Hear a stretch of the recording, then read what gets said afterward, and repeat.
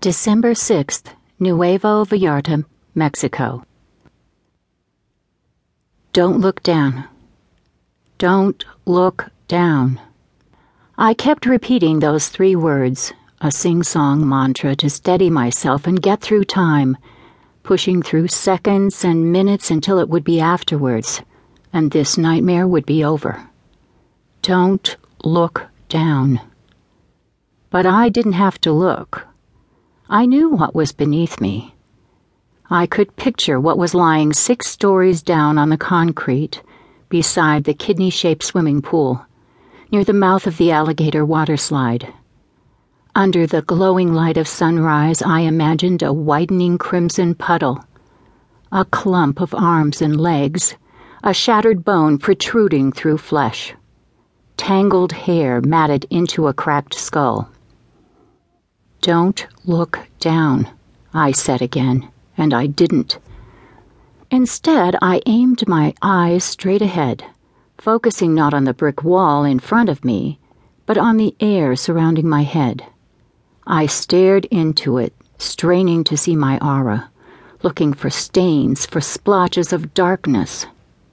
Was it possible to see your own aura? Was there even such a thing? If there was, I couldn't see it, saw only inches of emptiness between me and the bricks. And at the periphery of my vision, the railing. For the briefest moment, I had a lapse. I almost turned my head, almost looked down at my hand. Don't look, I chanted. Don't look. Looking would mean moving my head.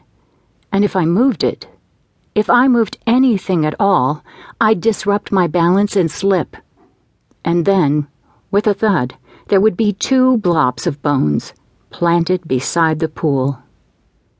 A pelican dive-bombed past me, the rush of air nearly knocking me over. I held my breath, holding steady. I called out again, hoping someone would wake up, but no one came. So I told myself to stay steady and think of other things. Other times. I stared at the wall and repeated, "Don't look down, don't look down, don't look down." Girls' night was always on Thursday, so that meant it had to have been a Thursday, 16 days ago?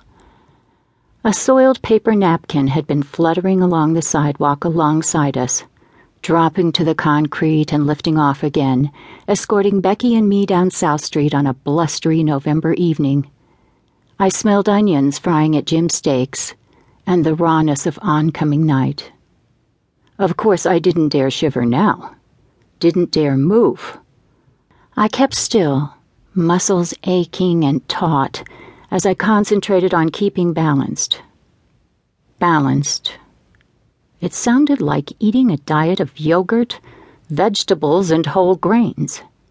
Maybe if I'd eaten more granola, I'd be better balanced now. Maybe.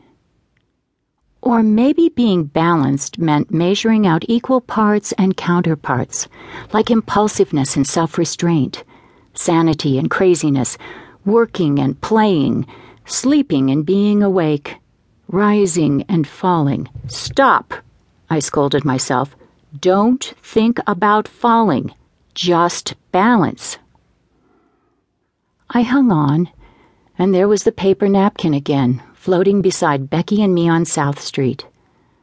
2 weeks and 2 days ago.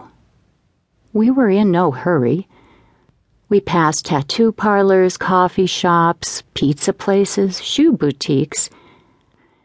And then Becky stopped beside an orange neon sign. Readings, $10. She peered through the storefront window, then turned to me with an impish smirk. I knew that smirk. Had seen it before.